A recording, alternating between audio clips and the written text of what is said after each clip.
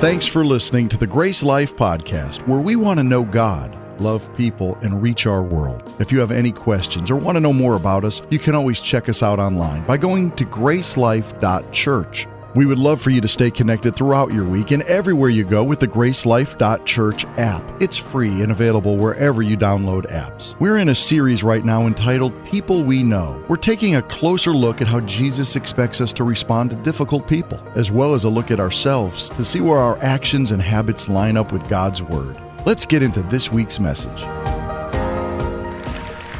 So good to see you guys. If you're a guest here today, your first time at Grace Life, welcome. So glad to have you here. It's our first Sunday too, so you probably know as much about it as we do.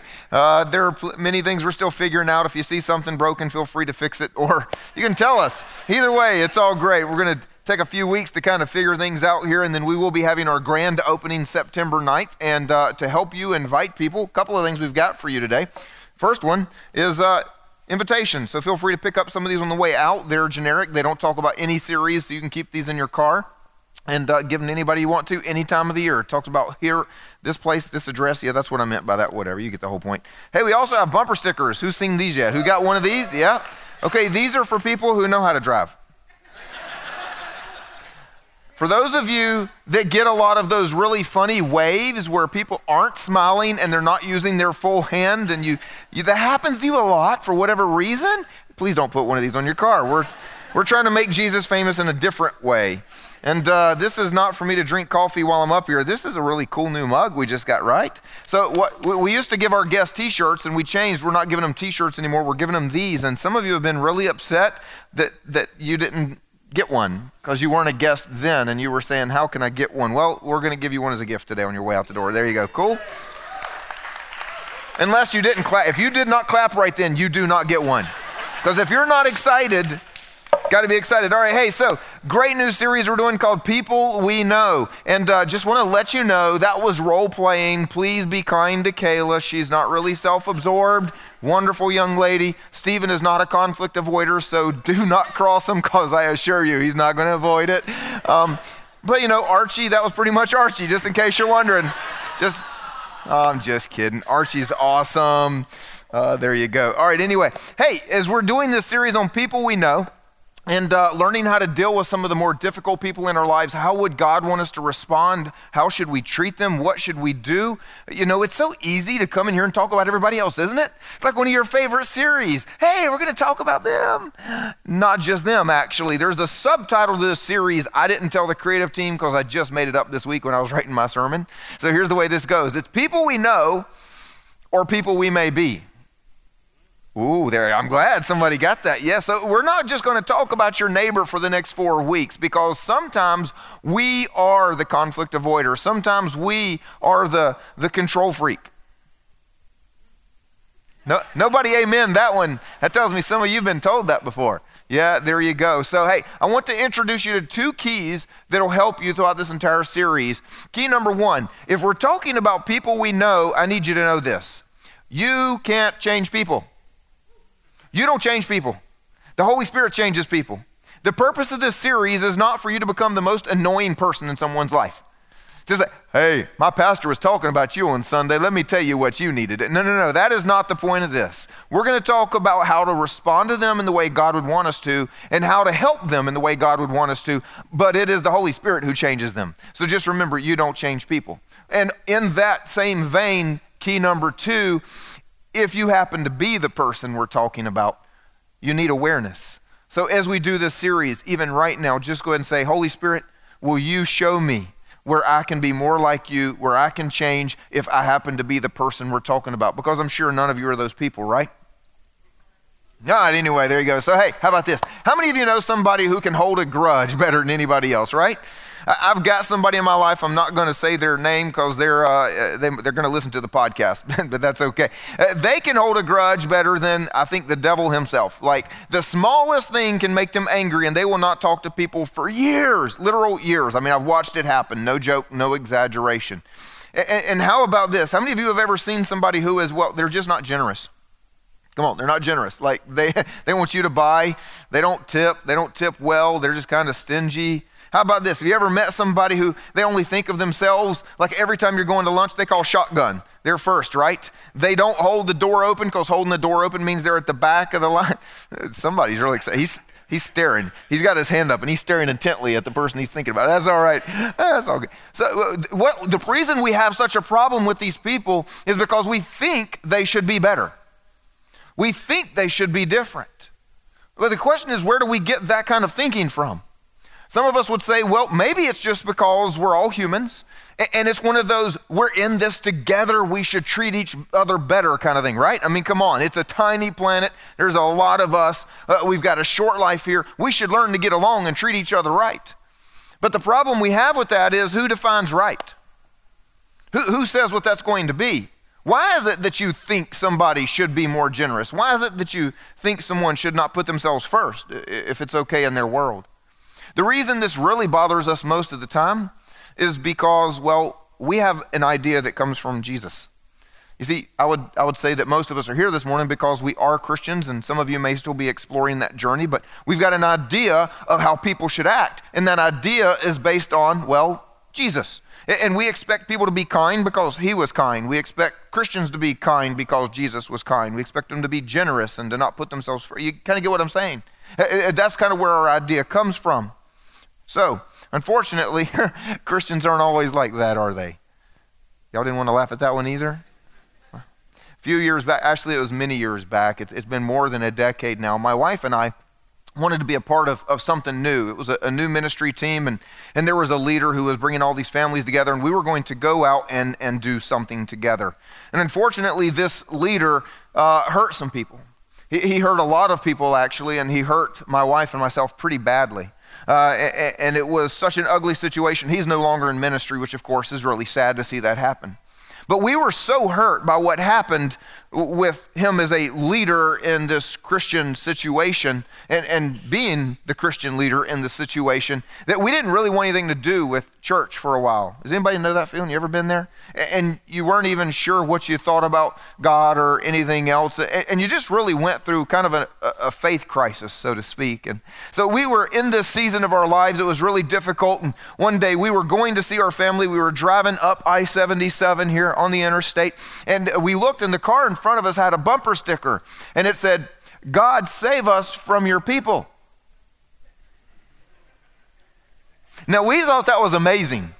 We were like, yes, that's exactly the problem. God, you need to fix your people. They're hurting people and all. I mean, we just loved it. We laughed. It was amazing. It was healing to us.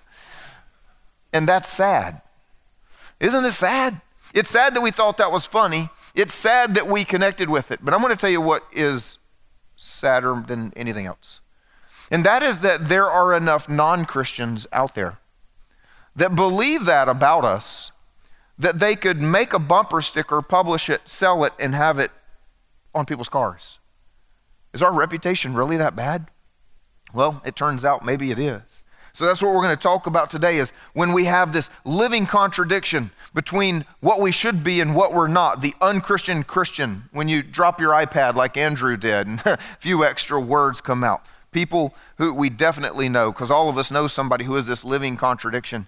When I was in college, I was a music major. If you're a guest, most everybody else has probably heard that before. And so there was this one guy that was the absolute biggest contradiction of anybody in the music department. His name was Mark, and he played the trombone. Now that sounds weird. That doesn't make him a contradiction to all of you that don't like trombone players. They're good people, okay? But here's the point. First thing, Mark was weird because he wore a Crocodile Dundee hat always.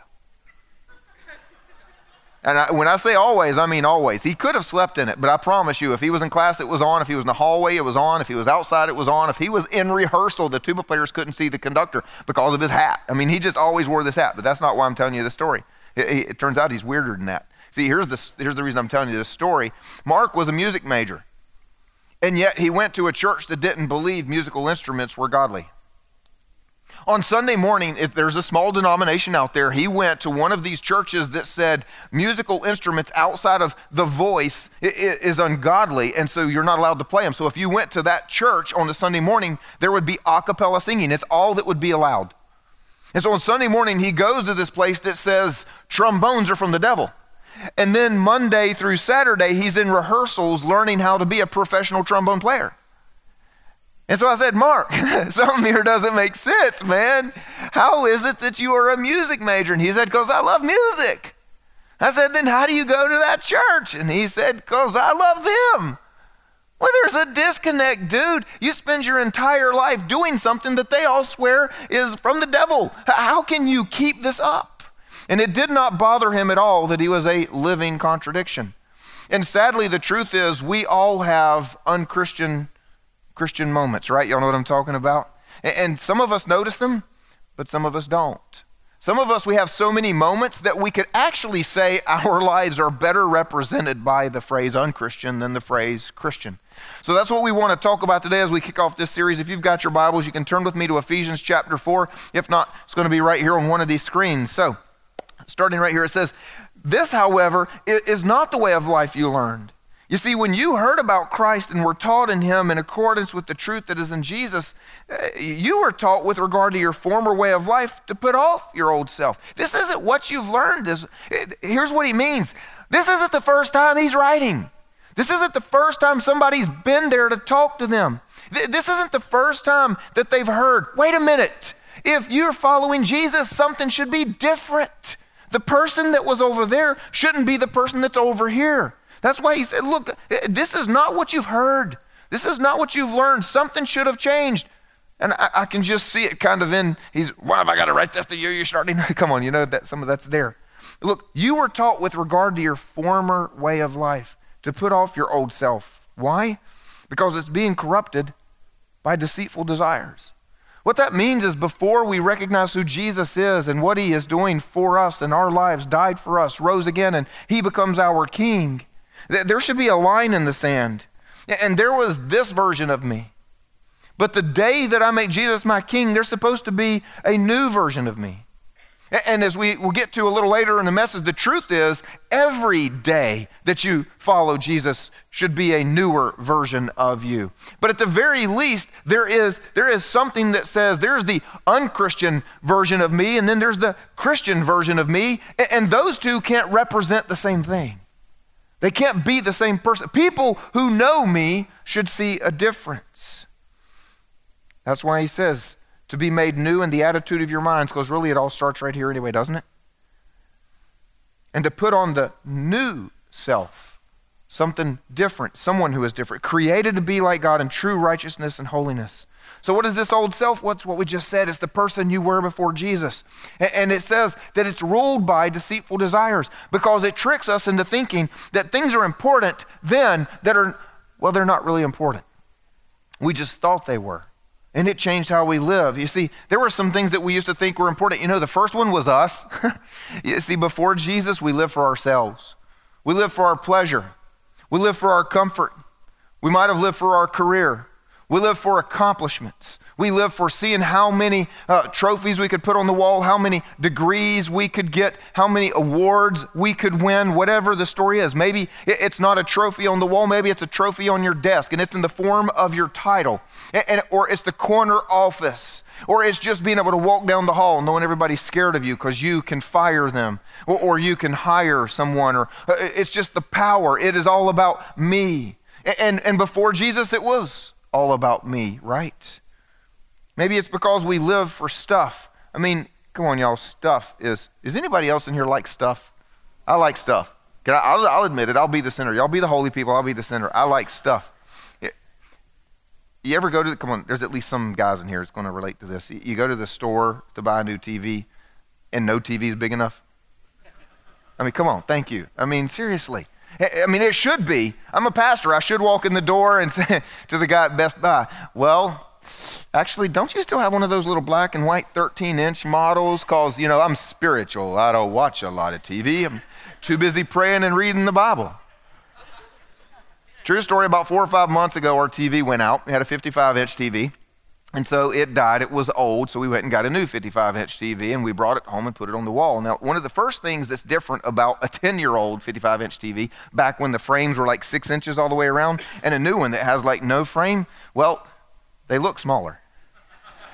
So we put the new 55-inch TV up on the wall, and we both stood back. Surprisingly, my wife agreed with me on this, and we said, there's room for more. Yep. I now have a 65-inch TV on my wall. Stuff. We would live for stuff. I just recently, I've been telling my wife for probably a year now about this new car, Tesla Model 3. Any Tesla fans in here? Like you kind of drool over these electric cars that are super awesome. And well, you can't really get one, and it's hard to get, and you can't see them in real life. So I decided on a gamble. We were in Charlotte. We were out there for a family event. I said, honey, let me go by the Tesla dealership and see. They might have one that I can show you. And they did. And when I touched the door and opened it, it came on. That tells you how cool these cars are. Come on, that's just pretty awesome. And so I'm just already like getting in, this nice car. I sat in it, super sleek, nothing but a TV screen. Go inside and start talking to the salesman. You know, they're supposed to have an everyday man's version. Like it starts at $35,000, you get a big government rebate, and it's back to the price of a Honda before you know it. And like, I think I can do that. And he says, well, we don't make that version yet. It's going to be a little while. But listen, you wouldn't want that version anyway. I mean, you want the upgraded battery. You want to be able to go further, and you want the different engine. It goes faster, and you definitely want this spoiler, and you want these wheels. And I'm going to tell you what, I stood there going, you're right. That's good. And I'm standing in the showroom here and saying, so how much is this one that I want right here? The starting model right now is $49,000. And for at least 10 seconds, I started doing the math on how I could change my family's finances and save to get this $49,000 Tesla Model 3. And then it occurred to me, we've been praying for decades for things that only cost like $10,000.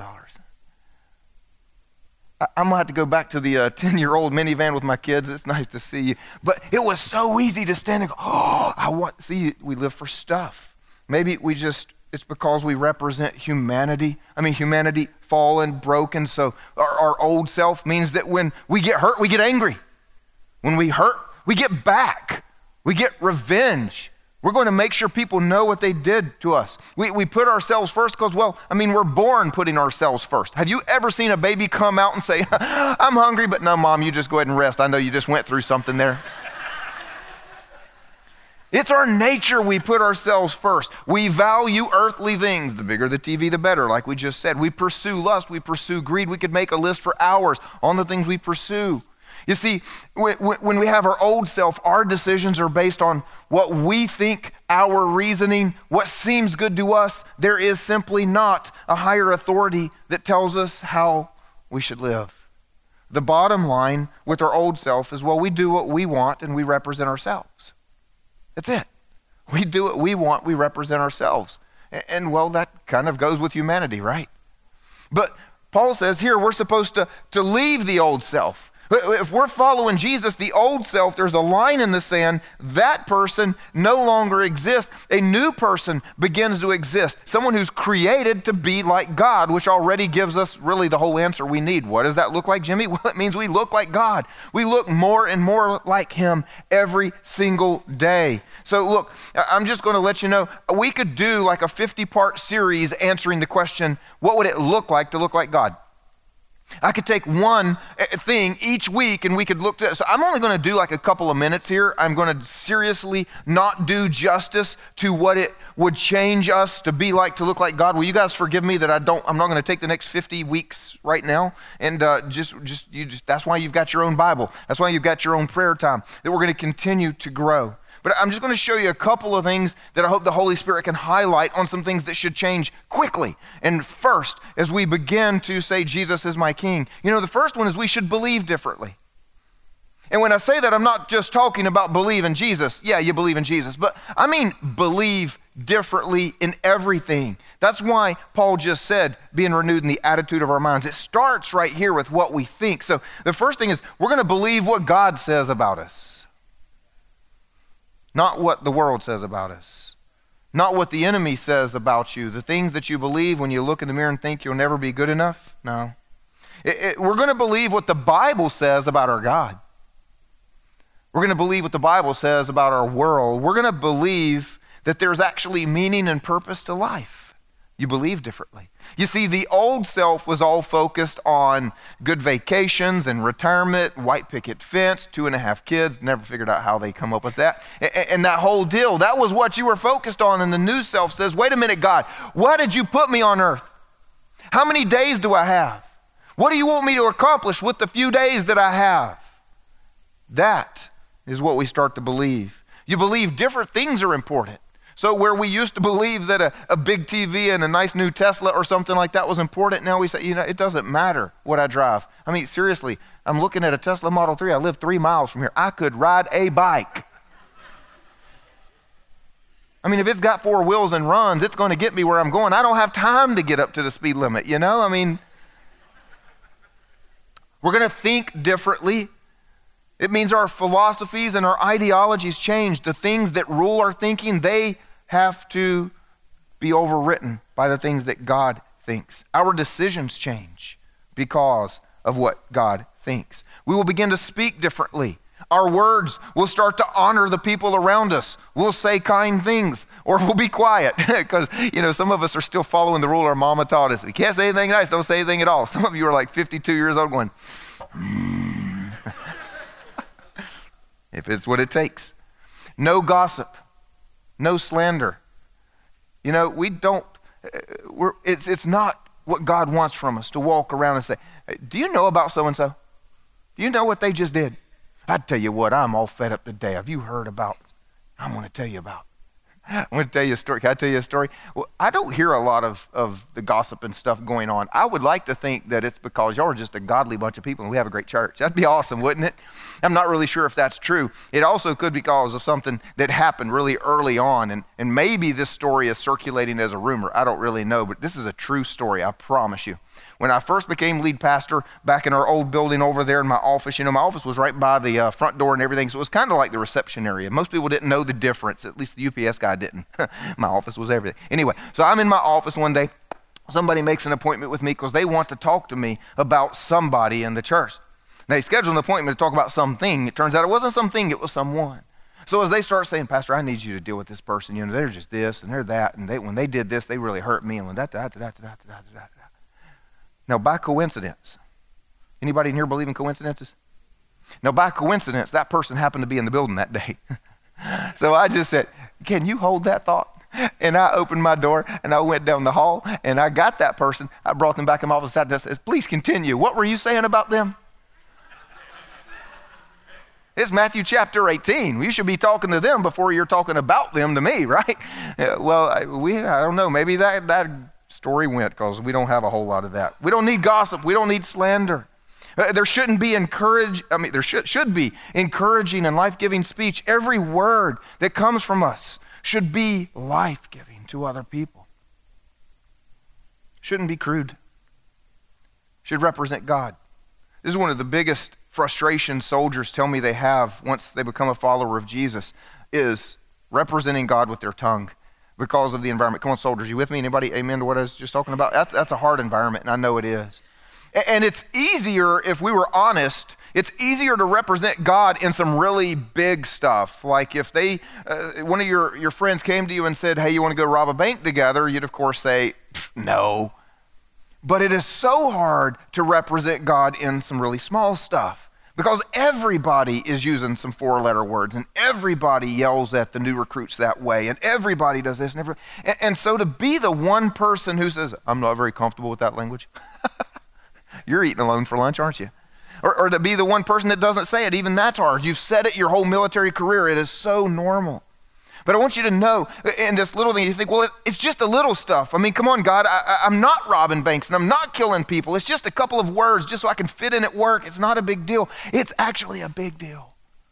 Because the enemy uses the little stuff to discredit you. I mean, think about this. After you use a few 4-letter words and cuss out that recruit, how do you then look at him and go, hey, could you come to church with me? It's not going to go very well, is it? So the simplest things in our lives, when we don't go from an old self to a new self, the enemy celebrates because it keeps us from being effective. We're going to act differently. We're going to believe, think, speak. We're going to act differently. Do you know the word Christian is used in the Bible only 3 times? And it didn't even start. It wasn't even a term until after the death and resurrection and ascension of Jesus, and people were talking about his followers. Now, here's what I need you to understand. This has changed with the way we use it today. You and I use the word Christian to talk about us. I'm a Christian. Yeah, I go to church. Yeah, okay, I read, whatever it is. We wear the label. We wear the t-shirt. We go to the Christian bookstore. We buy the bumper sticker. It's how we talk about ourselves. But this term originally was not used by us to talk about us. It was used by them to talk about how different we were. You see, it was used by people who didn't follow the way of Jesus in the first century to say, over there are the people who claim Jesus is still alive. Over there are the people who say they worship him. Those are the people who are living differently. They change, they act differently. They say he's coming back, and so they don't need stuff on earth anymore. They share everything they have with each other. They're kind to each other. They worship. They get together in homes. They share their food because they say time on earth is short and Jesus is coming back. They're different. We've kind of changed that term, haven't we? The question is, if you know somebody who would not identify as a Christian, just let them come to mind. Now ask yourself this. If you didn't tell them you went to church, if you didn't keep a Bible on your dash, if you didn't have one of these GraceLife stickers on your car, if you didn't have any of that, would they look at you and say, you're one of those people waiting on Jesus to come back? You don't have much value in this stuff here on earth. Man, you just keep sharing, you keep forgiving, you talk differently. I remember a couple of months back, you walked in one day on a Monday morning and something must have happened to you on Sunday because you are just not the same. You act like Jesus. Would they say that? See, we would act differently, wouldn't we? I'm going to tell you what else. We will react differently.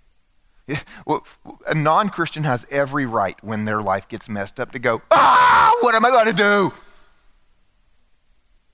Now, some of us are real good at that, by the way. But you know what a Christian is supposed to do when your life goes insane? When your circumstances are upside down, when you don't know how you're going to pay that bill, when you don't know how you're going to get through this medical situation, when you don't know what's going to happen with what's going on in your world. No, we're supposed to react differently. We're supposed to say, with a smile on our face and peace in our heart, my sovereign God has this in his hands.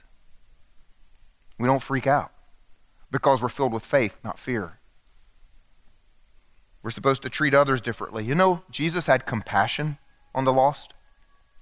You know, Jesus died for his enemies. I want you just to stop and think about the people you really don't like. You see, we're supposed to love instead of hate. We're supposed to forgive instead of hold a grudge or get revenge. We're supposed to share and give because, well, Jesus was the one who said it's better to give than to receive. And then we're going to treat ourselves differently. Now, this one's funny because watch this. Two things are going to happen. From your old self to your new self, first, you're going to get a demotion because your old self, you were the king, and now you're not. You're going to treat yourself differently. You're going to stop sitting on the throne and saying, I'm the king, it's all about me, because, well, he's the king, right? But in another way, you're going to actually get elevated. And it's because your value will go up. You see, in your old self, the devil said, who are you? You aren't worthy. God couldn't love you. Don't you know what's wrong with you? But our new self says, I'm a child of the King. I'm loved. I'm forgiven. You're right, I'm not perfect, devil, but you do know that that's forgiven. Jesus died for that. You see, he's my daddy. So we get a promotion at the exact same time. The bottom line is we do what he wants and we represent him. It's a dramatic difference. And so this is going to leave us with two questions for today. The first one is this: how do we deal with the unchristian people in our lives? And I want you to notice that I didn't say how do we deal with the unchristian Christians, because sometimes they're not. And so before I explain how to deal with the unchristian Christians, I want to explain how to deal with the unchristian people. The truth is, we have unchristian people in our lives.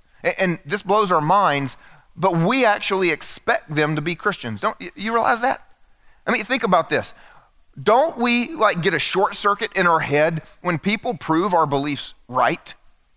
I mean, if Jesus is your king, if Jesus is your Lord and Savior, if you acknowledge that we are born sinners and that humanity is fallen and that we need a Savior, Jesus died, Jesus rose again to be that Savior, then why are we surprised when our next door neighbor proves he's a sinner? Why are we surprised when our coworker or our boss proves to be somebody who has not at all the character of Christ and needs to get saved? Why are we surprised when people show us that? So the first thing is, when you have an unchristian in your life, we need to treat them the way God did. And that is, he sent his son to die for him when we were still enemies. You see, Jesus had compassion on the lost. God loved them. Do you see where I'm going with this? So if you've got an unchristian who cuts you off in traffic, pray for him. God bless them, because they need it. God help them. God, I pray for this person. Every time your boss, come on, some of you know what I'm talking about. Y'all have got that boss that you just wish God would take on to heaven right now. And if he ain't going to heaven, that's his own fault. I mean, that's what you're thinking, right? No. I mean, seriously, the person that grates on your soul the most, which is typically because we expect them to act like a Christian and they're not. Let's stop expecting the non-Christian to act that way. And the more they grate on your soul, let that to be an encouragement to pray for them. Get the devil back for what he's doing. You know what I'm saying? Like he thought that he was going to use this person to short circuit your joy and to keep them lost, and you're going to go, oh, well, thank you for yelling at me when I didn't deserve that. God bless you. I'm going to pray for you. I pray you get saved. That's awesome. I mean, seriously. What do you do with the unchristian Christian, though? Well, here's the simple truth. We do need to challenge them in love. We need to challenge them in love. Jesus said he came to bring grace and truth. Now, look, who's good at grace? I don't have my hand up. Who's good at grace? Come on, somebody in here. Wow, we're a really bad church, y'all. Who's good at truth? Some of you didn't raise your hands. I think you missed it. There were two choices today. Cheeseburger, pizza, nothing else. All right, here we go. Who's good at grace? Raise your hand. And who's good at truth? See, I'm good at truth. I'm the person that can very quickly tell you what's wrong with you and how you need to get yourself right or get out of my space. I mean, it's just real simple. I did that yesterday. I have to admit, I had an unchristian moment, whatever you want to call it, with my HOA association yesterday. I get more letters than anybody. I don't know why I keep getting letters. I mow my grass. I take care of stuff. There's a personal vendetta against me. I'm just telling you. And so yesterday I went to tell this lady, she better stop it. Don't send me another letter. Some of you have heard me tell the story before that I got a letter telling me my black mailbox is not black enough. You know what? I got that same letter again, years later. And in the picture are 4 other mailboxes, the exact same color as mine. They don't get letters. I got a letter. Hey, what is your problem, lady? Then I was thinking this morning driving in, oh, new building, lots of guests. What if it's the HOA lady? I'm just going to tell you she wouldn't have stayed for the rest of the message. Because some of us are better at truth, and then some of us are better at grace. But Jesus brought grace and truth together. There is a way to say, hey, listen, I love you, and I'm with you. And that's why I want to talk to you about this. You see, there was some time in my own life back when I was in college. I was following Jesus. I became a Jesus follower in high school. But in college, I was the typical stupid, unchristian Christian by just deciding that some things were more fun than what God had to say about it. At least that's what I thought at the time. And as I was feeling really guilty and really messed up in my own soul and still going to church on Sundays but doing other things in my life, one of the reasons that I sort of justified it to myself is that all of my friends at church knew.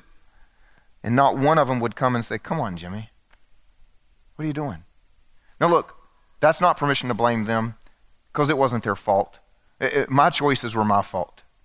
But I'm just letting you know the power of an encouraging word, the power of coming and saying, hey, seriously? Come on, man, I know you. Let me help you. And we need to challenge them. We need to show them a better way. I think that's one of the best things you can do. If you actually live like a Christian and put a smile on your face, they're going to be jealous. They're going to be sick of what they're doing, and they're going to want to do it the way that they know should be done. They're going to want to live the way that they know the Bible says, or they're going to want to make the change that they know they were supposed to make. They just haven't had an encouragement. They haven't had anyone who looks like they're having more fun doing it God's way. So if we start living like we're supposed to, and we say, hey, look, this is working. This is God's way. This is my life. We can draw them to that. I had a friend of mine who was a Christian, and he was on my worship team, but he got embittered over some things toward church. And so he became like the church hater poster on social media. And then I've got another friend of mine I went to college with, and he's an atheist, an actual professed, declared atheist, and he puts a lot of stuff on social media that is also criticizing and pointing fingers at the church. And you know what I did?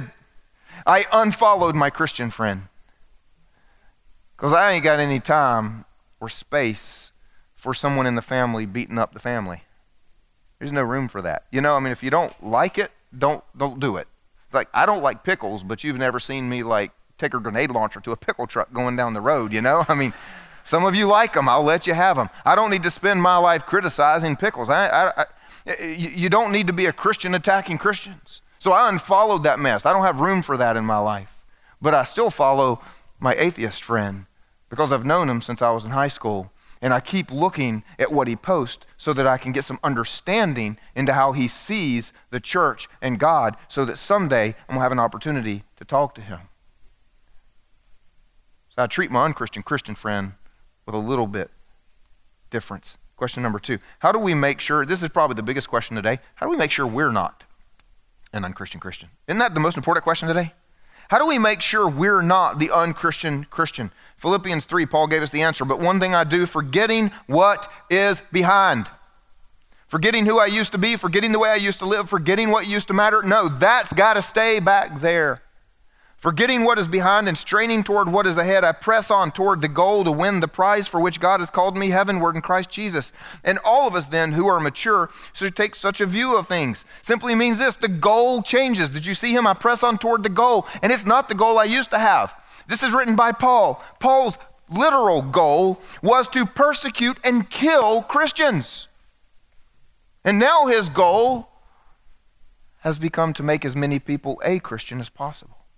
Your goal changes. The reason you get out of bed changes. What you want for your family changes. What you want written on your tombstone changes. Everything changes that you are living for. And we change.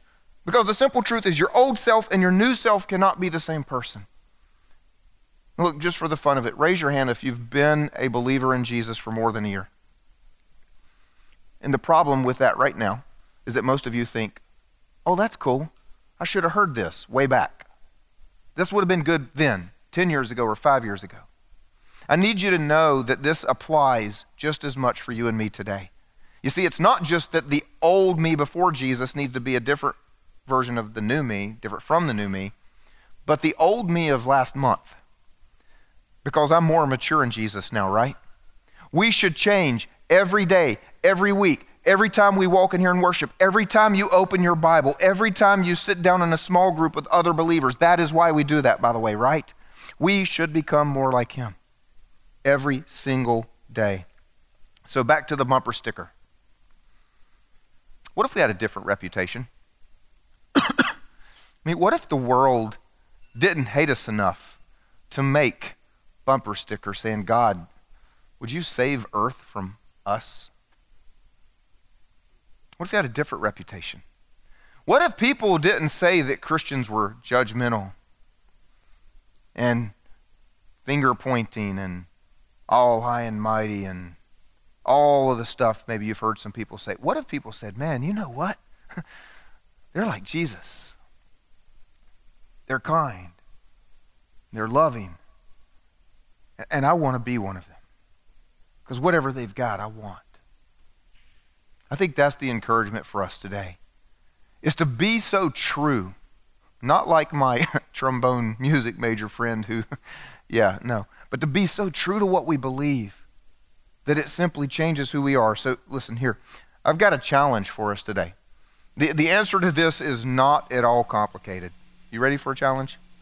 Okay, one thing I want you to ask God, I want you to say to the Holy Spirit, will you show me a contradiction between my life and my God? Can you do that? Just take a moment right now. If you want to, close your eyes and say, Holy Spirit, will you show me a contradiction between my life and my God? Yeah. Amen. It's a simple choice. Now, decide who you will be. I want to close by talking To those of you who, well, you have yet to make Jesus your king. You were off the hook up until this point. You were like, that's cool, I don't have to be that. I'm not one of those people. Well, the truth is, we have a perfectly holy God, and yet we're not. And the only way we can bridge the gap between him and us is through the sacrifice of Jesus. And he said, I voluntarily give my life for you because of my love for you. So if you have never made Jesus your king, you've never surrendered to him as Lord and Savior, whatever the words are that you want to use, I want to help you do that this morning. I'm not going to ask you to move. You don't have to leave your seat, but right where you're seated, we're going to pray. Would you all join me and pray something like this to yourself and to God? Lord Jesus, I thank you that you died for me. And now I want to live for you. I thank you for your love, your mercy, and your forgiveness. And my simple prayer here today is that you would give me a life of great meaning and great purpose in your kingdom. Amen. Let's celebrate with those people. Amen. Yeah.